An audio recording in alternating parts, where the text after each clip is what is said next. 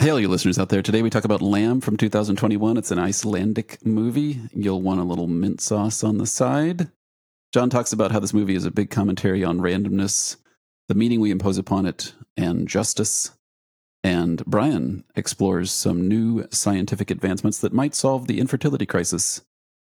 Heads up, no ovaries are required. Come and listen to this episode.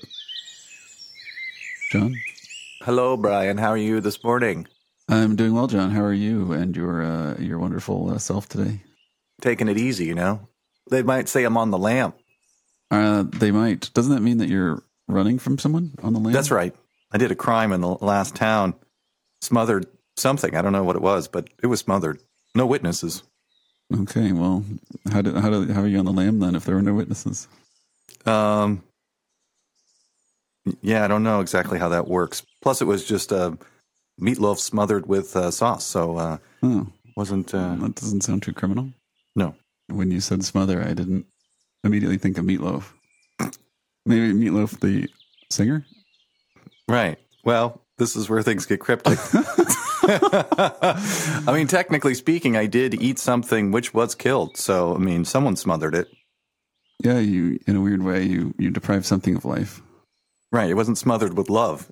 I saw Texas Chainsaw Massacre. I know how that pneumatic device works. I was in Iceland once, and they have incredible meatloaf in Iceland. That makes sense. Yeah. Is this a real story? Yeah, I went to Iceland just to try the meatloaf. An Icelandic meatloaf. Yeah. It's a little known island treat. Lamb loaf. That's what we're going to talk about today.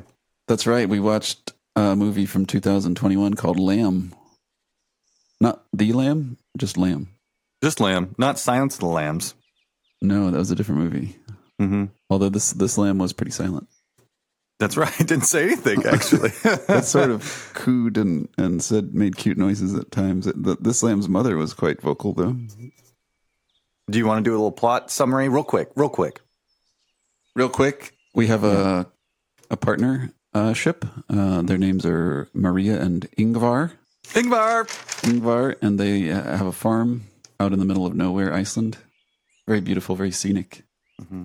They seem to predominantly raise sheep, and they in the movie it's like birthing season, and they're delivering several lambs, and one of the lambs turns out to be a hybrid.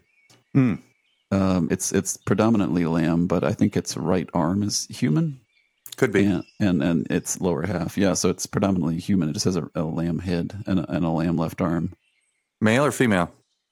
Unclear, I guess. Okay. Female from the name, perhaps. Gotcha. So they name it Ava, and the two of them just weirdly accept it as their own child. I think that there's a backstory which isn't really fleshed out, but the couple had a daughter earlier who had died. And so this hybrid lamb human is the replacement. And I think they give it the same name as their deceased daughter. And everything's fine. They're both very happy. And then Ingvar, the husband, his brother, Peter, shows up.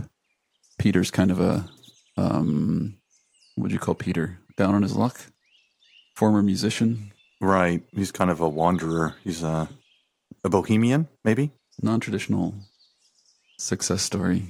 Right. But he is the only, when he shows up, he's like, WTF. He doesn't understand why they're just accepting this Ada rather, as if it was a human daughter.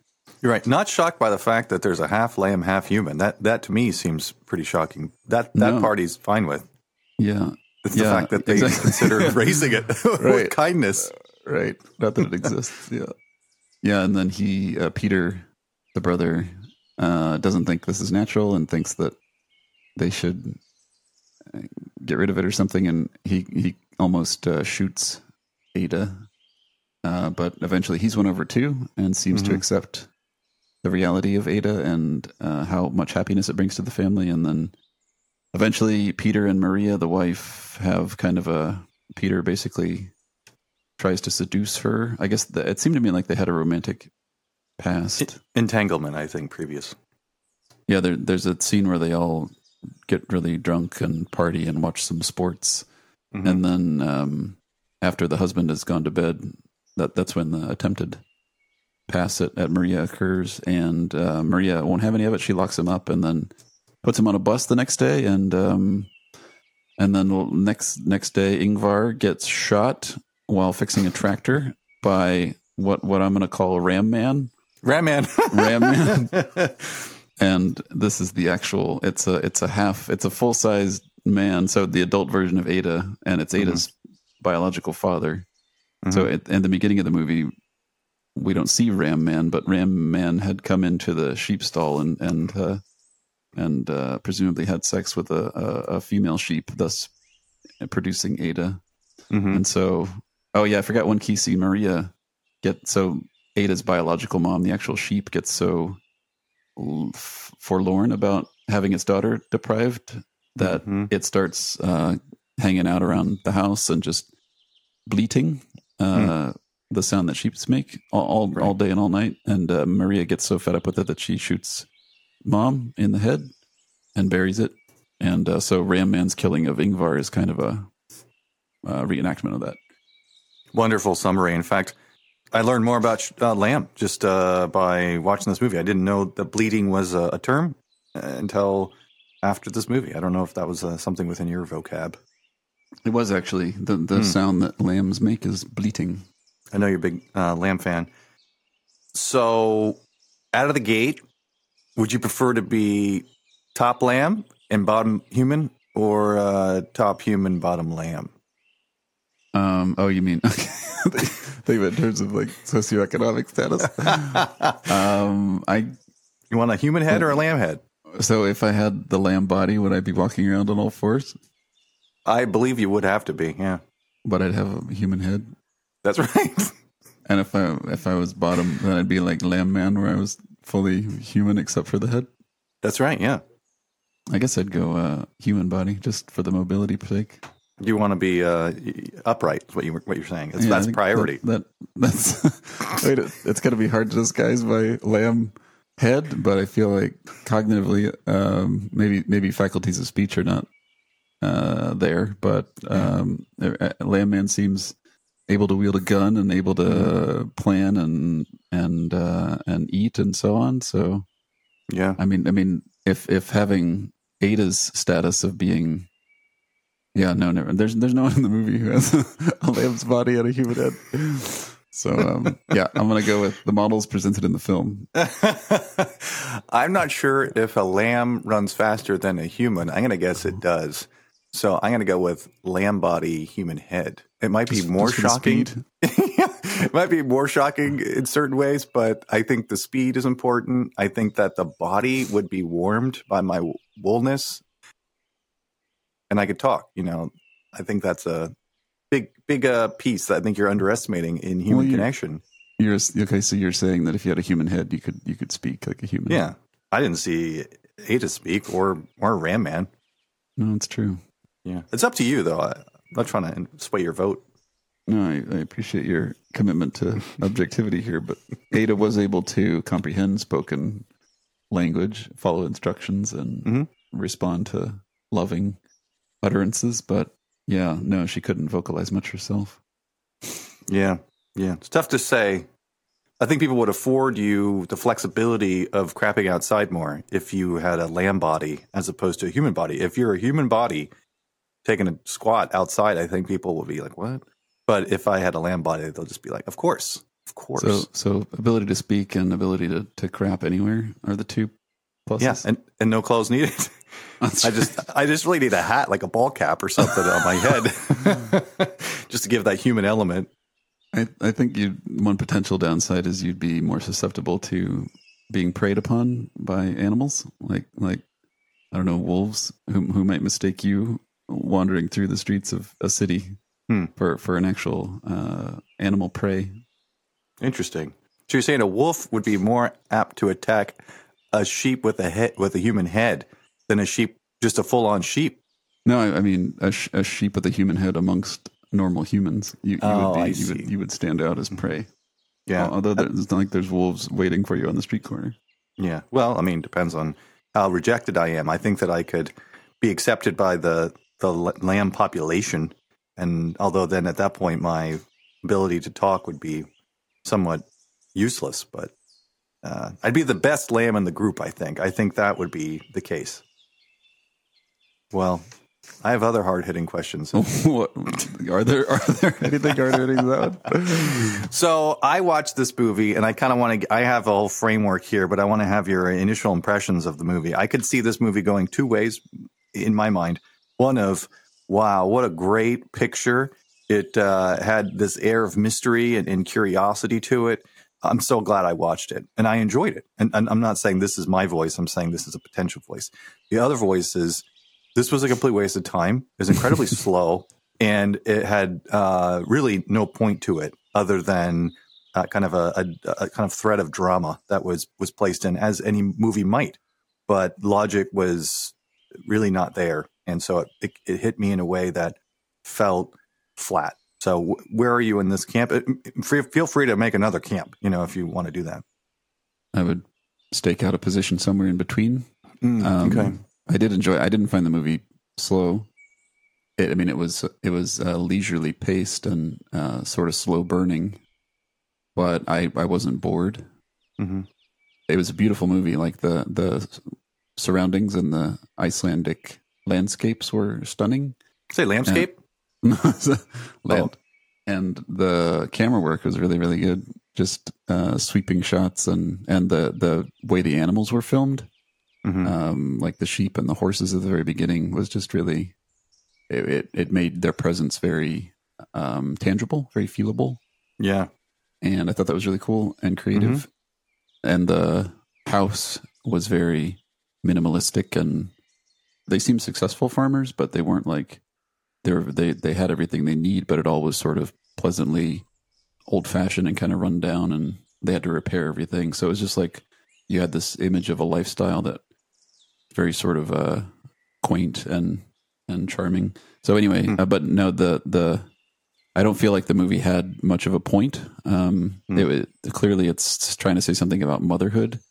Oh, okay. Write that down. Motherhood, yeah. And the humans just steal this sheep from its mother. The mother's clearly traumatized. When the mother makes too much noise expressing her trauma, the humans shoot her. Gosh. And then later on, there's retribution from the sheep side of things shooting the human. Are we back into summary, or are we interpretations? Well, no, I'm just trying to. I'm saying that there's something the movie's trying to say about the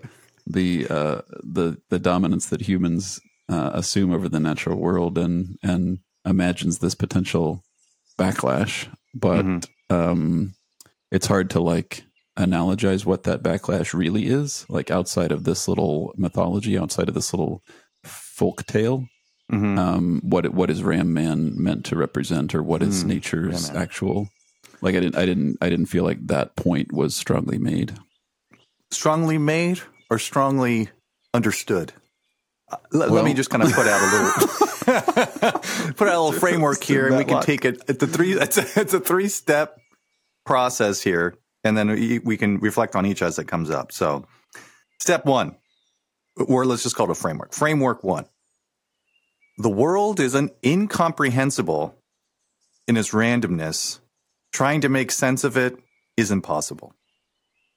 This is one thread in the movie. Okay, so you got this family living out in the middle of nowhere. They're kind of isolated, and odd things happen. There's a ram man walking around. Somehow a half human, half lamb comes popping out. The world is incomprehensible. Trying to make some sense of it is impossible. Why take the time to consider why a human lamb might be birthed? And near the end, the killing of the husband, let's just call him a farmer husband. We can call him Ingvar. That seemed somewhat purposeful, but also random. The tractor seems to be starting and stopping at random points despite repair. There is no rhyme or reason. Just seems to have no ability to get started at times, even despite new item being installed to it.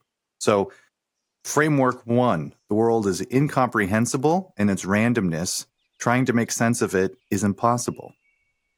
Unlike this argument. Yeah. So I can go to section 2, unless you got feedback on that. No, I'm with you so far. Okay. Section 2. Now, thinking of the evolution of animals, let's just call everyone an animal, including humans. Consciousness has its underlying value and belief structure that motivates. Okay, so these are somewhat subconscious or pre-conscious thoughts here, but within the recognition of a conscious being, that it is motivated by underlying value and belief structures. So the mother or the family, the farm couple, adopts this lamb to replace their dead daughter, which has no context. So died, who knows, maybe random, without really any reason. Yet they're still driven to fulfill this vacancy in their life. The lamb that gave birth to this, let's just call this half human, half lamb, something like Lambie. Ada? Ada? Oh, okay, sure. If you want to go full name, Ada. And the mother of Ada continues to pursue the connection to this lamb baby.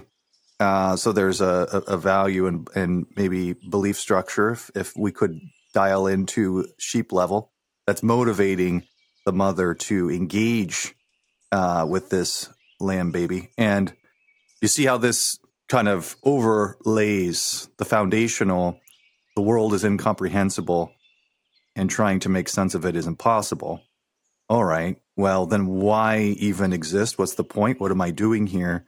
All right, well, on top of this is, with a conscious being, some value system that's motivating, because I have to be motivated by something. I can't just, randomly cast out at the back door for no reason or the front door. I got to have a purpose in my life. So this is what has been installed into conscious beings to keep behavior in a direction, in a incomprehensible and impossible to understand world.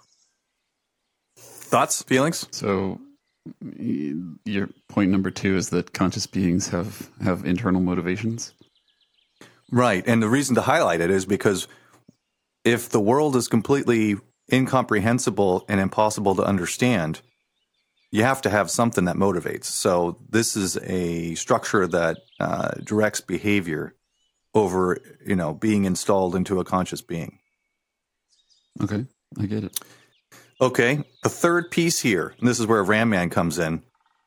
There's a morality tale here. So if you have a value system and a belief structure, then it has to be in check in this sort of randomness world that makes no sense. So this is the justice that's being provided by the Ram Man. So you have this couple, this farm couple, who is hubristic in certain ways, taking over a half human, half sheep from the mother and killing the mother, mind you. So that seems like a pretty hard insult.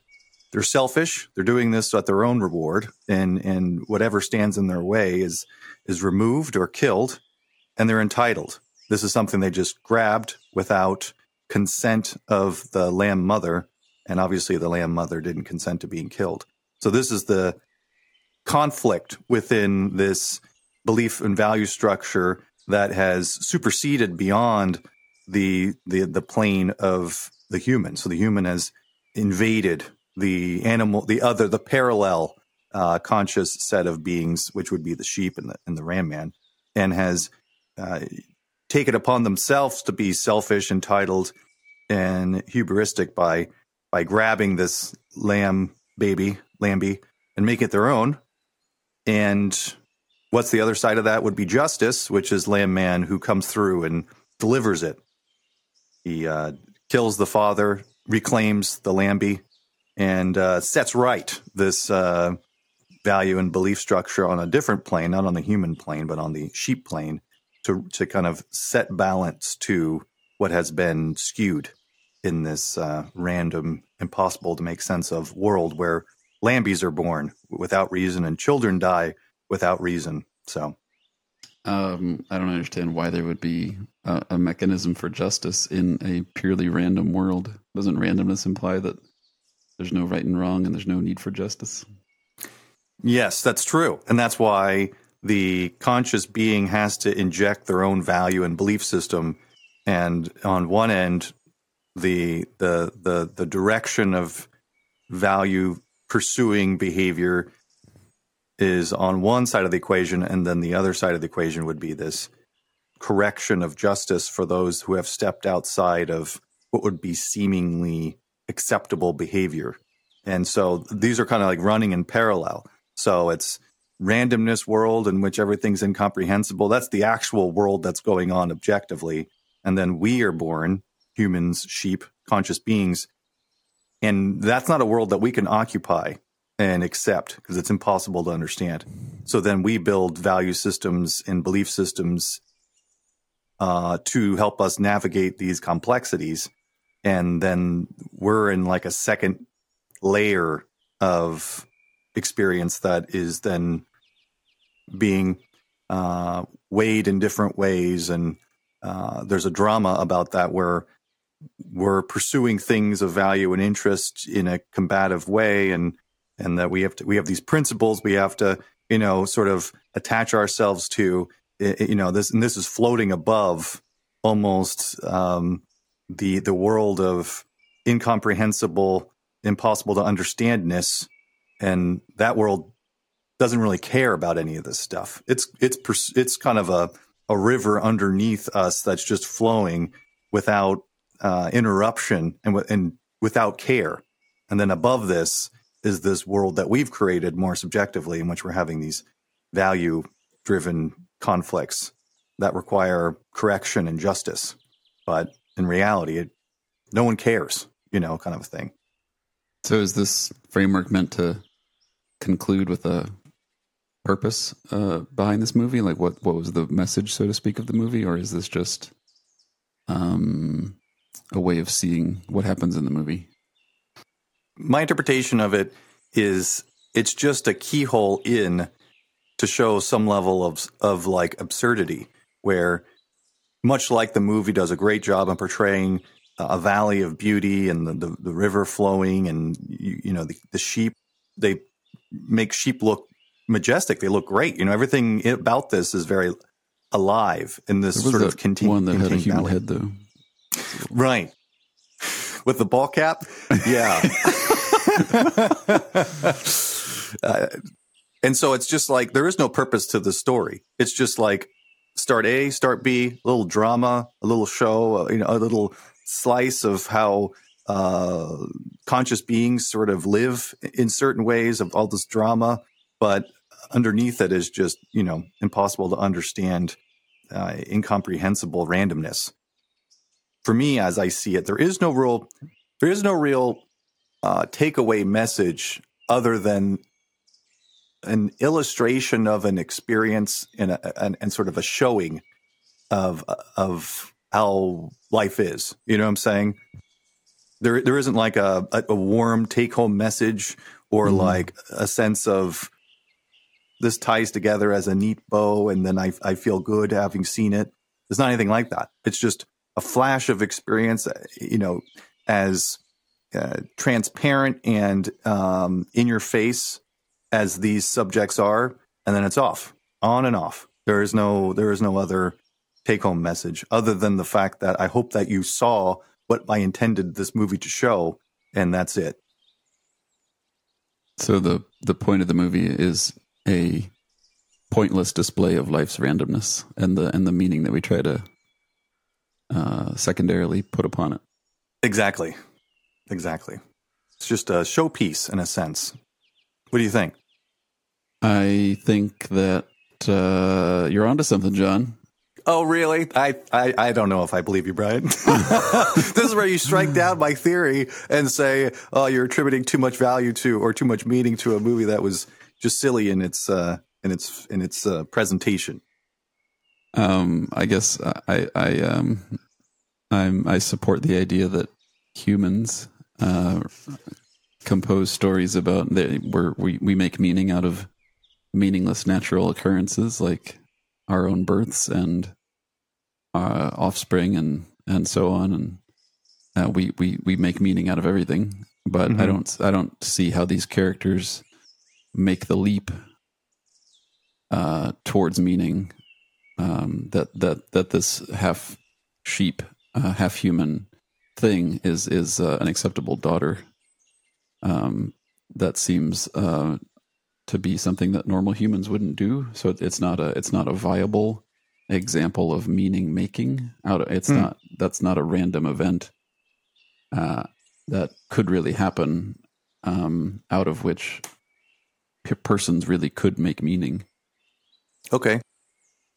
That, because this is an artistic movie to some degree, is the representation of complete randomness.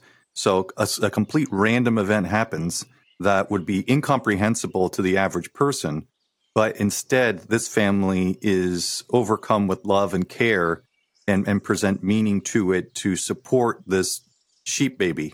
And so that's the meaning that's being attributed to it, this underlying value that's being attached to a complete random event, and the full acceptance that this is completely random.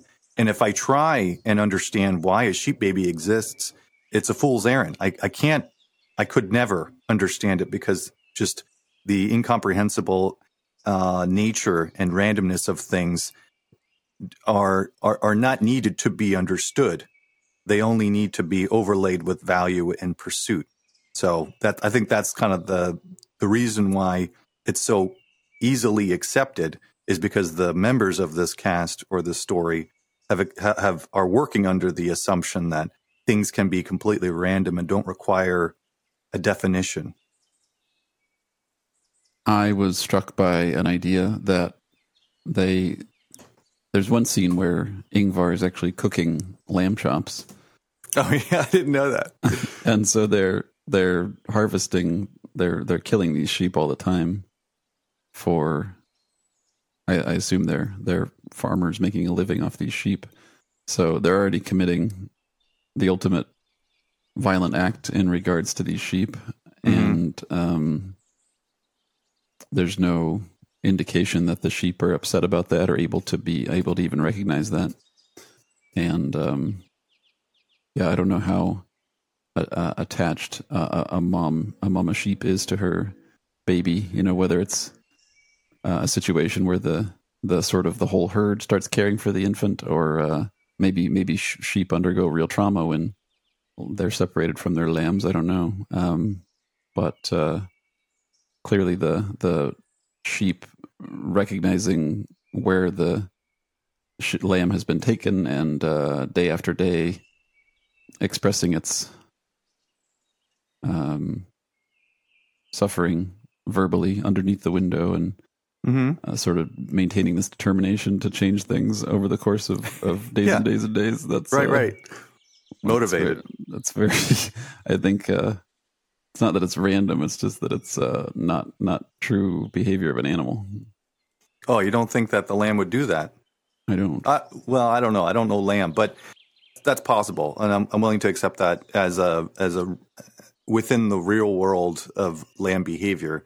But the lamb is demonstrating its value by leaving the pen in which it has been placed with content, being it was content being in that pen before, and then it has a lamb baby, and then it now has value which it's pursuing by sort of bleeding outside of the door, trying to connect back with what it sees as value within its life. So, it's kind of, I think that the lamb is on the same plane as the human as far as this value pursuing behavior, and underneath that is the randomness of the impossible to make sense of world. So I think it's supposed to be seen, and that's where the hybrid baby kind of comes in. It's supposed to be seen as, what difference does it make? And in order for the human to be attributed to exploitative, sort of entitled behavior, you have to put the lamb on the same plane, because if you put it on a lower plane, well, then humans are afforded exploitation. It wouldn't even be called exploitation. It would just be using of tools around. But you have to kind of, I think, elevate the sheep value or consciousness to the same plane as the human for it to be shown as sort of exploitation. Well, John, What do you think? I'm utterly convinced. I can never tell when you're goofing or whether you're really accepting this possibility of the purpose of the movie. And the drama is kind of bookended with the justice delivered by Ram Man for the exploitation that the humans were kind of, I guess doing to the sheep mama. And then the Ram Man's gone. And so the woman is there, then left at the end of the movie looking around. What the hell happened here? Who shot my husband? And now she's right back into that randomness of life that is unpredictable and impossible to make sense of. And so she's kind of back where she started. The movie starts with grieving mother, maybe, or grieving family who lost a child for unknown reasons that are, not able to be made sense of, and then ends with, wife grieving her husband, which wasn't able to communicate that he got killed by a Ram Man. He was at that point without language. So she's just left with the absurdity and unpredictable nature of life. And then that's where the movie ends, much like where it started. So this is the framework that I'm overlaying the movie, and giving it credit for something that maybe it doesn't deserve. I don't know. But that's where I kind of intersected it. I guess my only point I'm stuck on is why Ram Man didn't choose to exact justice for the many, many sheep that had been butchered for their flesh. Why did he wait and only institute justice for the adoption of Ada? It's a good question. From the sheep's point of view, getting plucked out of the herd and sacrificed for your flesh would be a pretty random injury. Right. That's true. I don't know how much Ram Man considers himself on a different plane, where you maybe have sheep at level 1, Ram Man level 2, human level 3.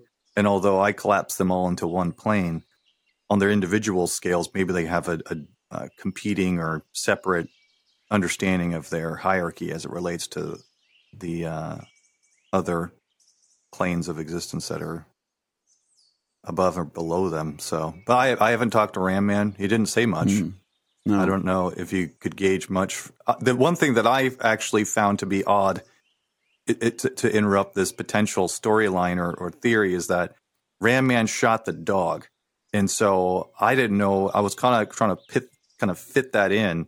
Could be some idea that the dog is some sentry or some defending thing that's threatening Ram Man, so he feels justified in killing it just to defend himself, preventing injury to himself by shooting the dog. But the dog was just barking.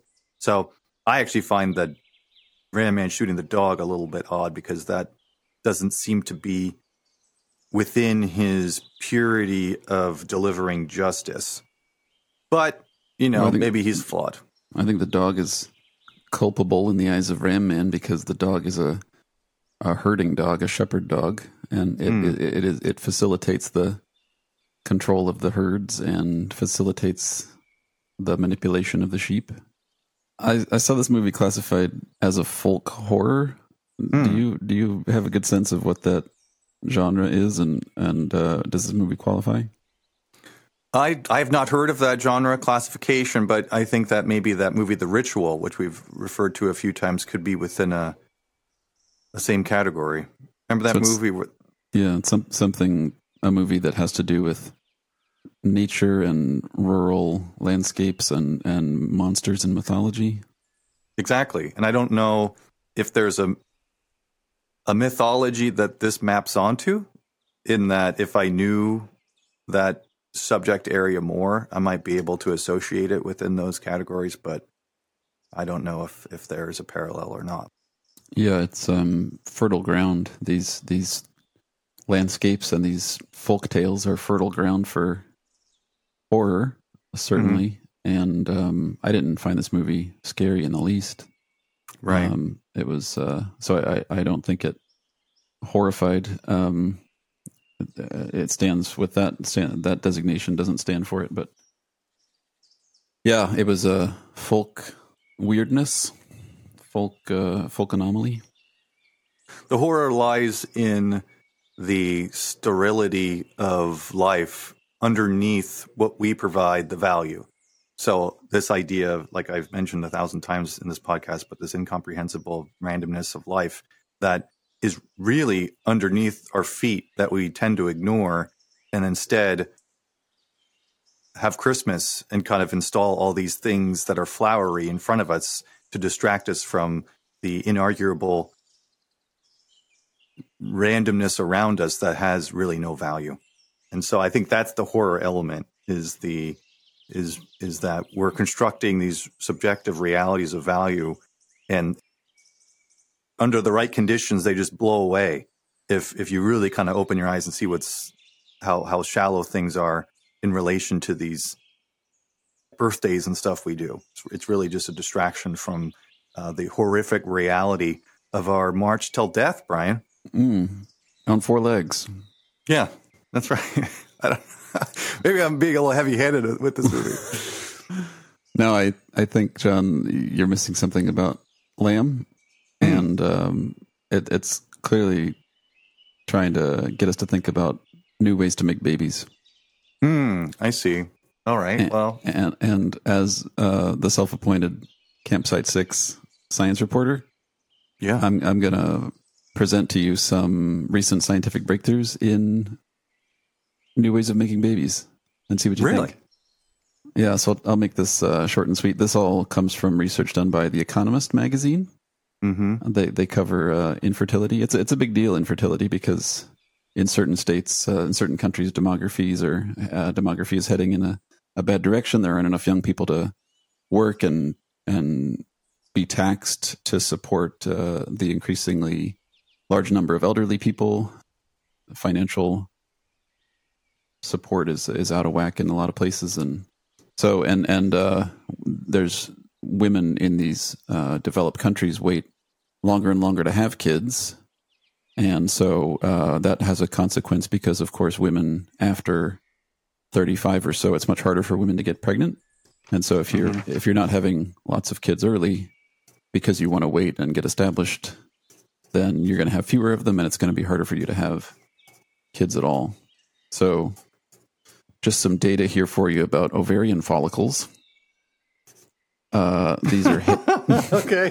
These are I think they're like hairs in the ovary, and the eggs like chill out on these hairs.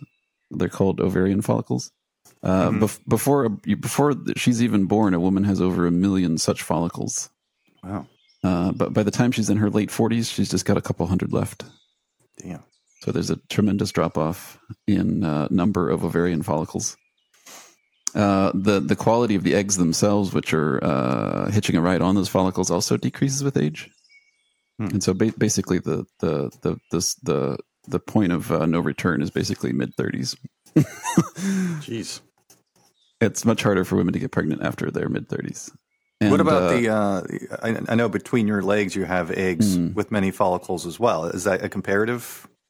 I didn't come across the male side of the problem in this particular research, but I do know that the older a man is, the more that his age can contribute to, for example, developmental problems and developmental birth abnormalities and things like that as well. So it's not just the woman. Got it. Certainly. That was a pubic hair joke around your testicles, right. But I was able to pick that up. Yeah. And so what are women to do? There's basically 2 options which have been popular. One is in vitro fertilization. Yeah. And the other one is freezing your eggs. And in vitro fertilization is it's really the wrong tool for the infertility crisis. It was developed in the 70s, originally to help women who had like a mechanical reason for their infertility, like blocked fallopian tubes. Right. IVF doesn't do anything to improve egg quality, nor to improve your number of eggs as you age. Yeah. So it's a very onerous process. The woman has to get injected with all sorts of hormones, which have side effects on her mood and you can get depressive symptoms and stuff. And there's also the eggs have to be surgically removed. So it's a very sort of medically violent, disturbing process for the woman. IVF is. Mm-hmm. So it doesn't really help with the problem. So the other option is to freeze your eggs. This is very popular, but very expensive. It can run you in the U.S. anywhere between $30,000 and $40,000. 90% of eggs that are frozen survive and can be rethawed. Not bad. Yeah, it's a good number. And 70% of women who froze their eggs before they were 38 went on to have a baby. 70%? 70%. Jesus. So relatively successful egg freezing. But I think the downside is that medically it's also pretty unpleasant. They have to go. What was the age again? Said 38? But if they froze before age 38, yeah.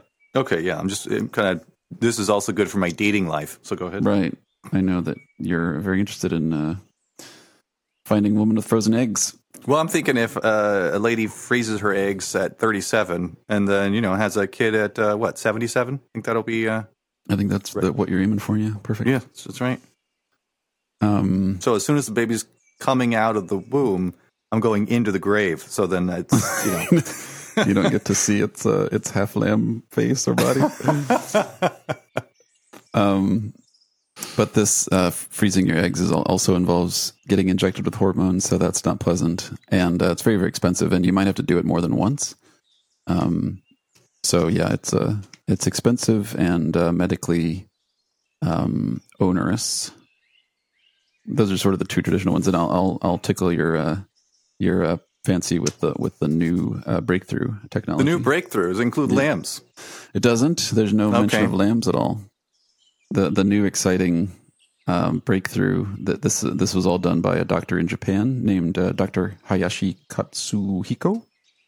Nice. And back in 2016 was when he did this. Basically, he was able to create egg cells from other cells, and he did this with mice. And he took cells from a mouse's tail, so nothing whatsoever to do with reproduction, and then through some scientific magic, he was able to nudge those cells. This was the term in the research, to nudge them. He nudged them to be stem cells, and then he nudged them a little more to become egg cells. Damn. So regular cells to stem cells to egg cells through some scientific wizardry. Mm-hmm. And that's pretty amazing, actually. Yeah, and you're starting with cells that have nothing to do with reproduction. And so it took him about 10 years to perfect this process, but eventually he was able to produce mice who with no ovaries being involved whatsoever. Dang. So you're basically seeing where this is going. You can cut. I do. Dinosaurs. That's where my mind goes. It's bringing back the dinosaurs. We have to find the mosquitoes trapped in amber. Find that dino DNA. But yeah, this breakthrough. There's a Silicon Valley investor who started a company, so they're already looking to market this technology, and the idea is that they're working on it now, but they're trying to produce human eggs this way within 1 year. Nobody's produced human eggs this way yet, but they're hoping to do so within 1 year. Can't imagine the ethics review, around that process. Yeah, I remember back in the late 90s, 2000s, all the ethical hand-wringing about cloning and stem cells themselves, and that's all. At least with stem cells, I think it's pretty much ebbed. I think cloning is still pretty much illegal. Remember that movie, The Fly? Is that Dana Cronenberg? That is, actually, yeah. And it has there's a point at which a human is transposed into another little, I guess, translation machine and comes out the other end. But there was a fly in the process, and then that DNA was kind of attached to Jeff Goldblum, actually, and then he became a monster. Another DNA-related movie that Jeff Goldblum is in. Yeah. And so I'm thinking maybe if there's a weird transposing of amoeba DNA, and then you come out, a human-sized amoeba, Do you want the bottom half amoeba or the top half? And the size of the mitochondria in that amoeba would have to be, good 3 feet tall. I think I'd want amoeba arms, but everything else human. You'd have to live in a pool or something, because you'd have to be in some fluid. And if you had an amoeba head, you just buy a pint of Ben and Jerry's and then just insert it into your head. It would just be visible, sitting there, floating around, getting digested. Cardboard and everything. Yeah. So if this company is successful, they actually interviewed the owner of this company, but he mentioned 3 scenarios, like same-sex couples could have their own biological children. That's cool. Yeah, and so that's very exciting. Another one is that women in their 40s and 50s could, being old would no longer be, because your ovaries are kind of out of the picture, would no longer be a problem. Another potential group that would benefit would be cancer patients. Apparently chemotherapy can do a lot of damage to your egg cells. So women that have been through that could have this as an option. Mm-hmm. And yeah, it's just a potentially new way we might be hearing about in the next years of people having babies without ovaries, and in one sense going around the infertility crisis, because you're cutting the age of a woman's reproductive bits completely out of the picture. Wow. Yeah, and one last little footnote just to tease you. The same doctor, he's working on something else now. The same Japanese doctor, he's identified a protein that he believes is responsible for basically a woman's biological clock. Wow. And it's this protein that if you don't have enough of it, he thinks that this is what leads egg cells to decay with age and quality. And so there's a scenario you could imagine where a woman gets a dose of this protein. So he's kind of undermining his own research here. Yeah, he's making he makes one process which could make a ton of money with making new cells, and then he makes another process where you just drink a protein shake, in the afternoon, and you don't have to even worry about it. Yeah, that's potentially two businesses that he's 2 industries that he's spawned. But the idea is that you would say you were in your 20s as a woman, you would start to maybe take this pill with this particular protein, and that would, so you would age. Maybe you're in your 40s, but your eggs would still be maybe aging slower. So you're 40, but your eggs are like 25 because you've been supplementing with this protein. So just a lot happening on the scientific front. And that's your Campsite 6 scientific report for the day. That sounds very out of reach, but amazing, it does sound, let's just say, fantastical. And I hope that research is on track. But I do think that the ethics of that is going to be a bit of a barrier. And but maybe I'm underestimating my fellow human, Well, the what I read kind of gave the impression that this field, at least in the States, is surprisingly lightly regulated. So there's a lot of investor money, a lot of private sector money flowing into, even to things like IVF and egg freezing still, because it's not really heavily regulated. So I wonder if this also will fall under that rubric, or if this no ovaries needed breakthrough will sort of spur the government to action. I noticed you had a shirt on the other day that said "No ovaries needed." I didn't know what the campaign was about. I thought it was, just a protest against ovaries. But no, it's the non-campaign, and I'd like you to get behind it. no ovaries needed. I mean, I could see that. It's either so this it's like, or adopting a hybrid half sheep, half human. I mean, take your pick. There's always so many options that older women have. Is it possible for me as a man to kind of give some skin cells and then create my own baby in the closet? You could. Well, yeah, I think you would. Well, you still have to fertilize the thing. So you're going to take one of your cells, say from your. But if it goes arm from tail to egg, I could maybe create my own egg from a finger, you know, and then use your own sperm to fertilize your own egg. Yeah, I wonder what would that then be cloning, or would you be a perfect replica of yourself? That's a good point. Yes, I don't know. Maybe there's still some randomness in there, but yeah, that would be amazing. Yeah. Yeah, I guess they didn't mention that in the video, but I don't see why an individual couldn't have a baby of themselves. So not only are you cutting ovaries out of the picture, but you're cutting sexual reproduction completely out of the picture because you're just. So your T-shirt makes more sense. No ovaries needed. It's just kind of like Al Bundy's "No Ma'am" shirt, but it's you never have to get married. You never. Wasn't that the shirt he wore? I don't remember, but I'll tell you right. I thought it said "no lamb" on it, but I could be wrong. Yeah. Well, thanks for that information. That's like I said, that makes me feel a little optimistic. It's pretty clear that's what this movie is about, and clearly Maria, the mom in the movie, had some kind of maybe this wasn't explicated in the plot, but they had lost a daughter and maybe tried again, and she only had this option of adopting the daughter of a sheep, and in the future she might have better options, assuming this technology is available in rural Iceland. Right. Yeah. She wouldn't even need her husband, so when he got shot, doesn't matter. He's not needed. Yeah, exactly. Yeah. She could even take a little bit of Ram Man and make a baby out of him. Wow. Yeah. Where do you think Ram Man went at the end of the movie? I'm not sure. He was there at the beginning. We never saw him, but he was stalking around and impregnating the sheep. Mm-hmm. I assume he's got a shack somewhere.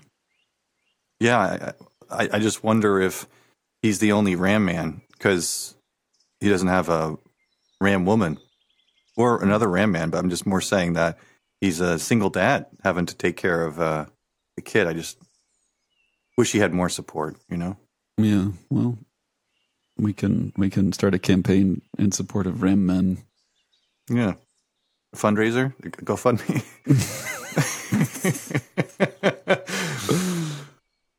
I just have a little review here I want to quote. Yeah. This is from Barry Hertz of the Globe and Mail, which I guess is a magazine. Barry Hertz. Okay. Barry Hertz. That's the name of this person I'm about to quote. This is one sentence. He says, "I won't make the obvious joke and say it's bad, but its sheep thrills are mutton to write home about either." Okay. So there is the verdict. Wow. Mm-hmm. So he didn't like it? No. Huh. Wow. Yeah. All right, sir. I wish I had a sheep pun to kind of tie that together, but I don't. Well, after the episode's over, you'll think of one. Yeah, that's right. Lamb, everybody, 2021.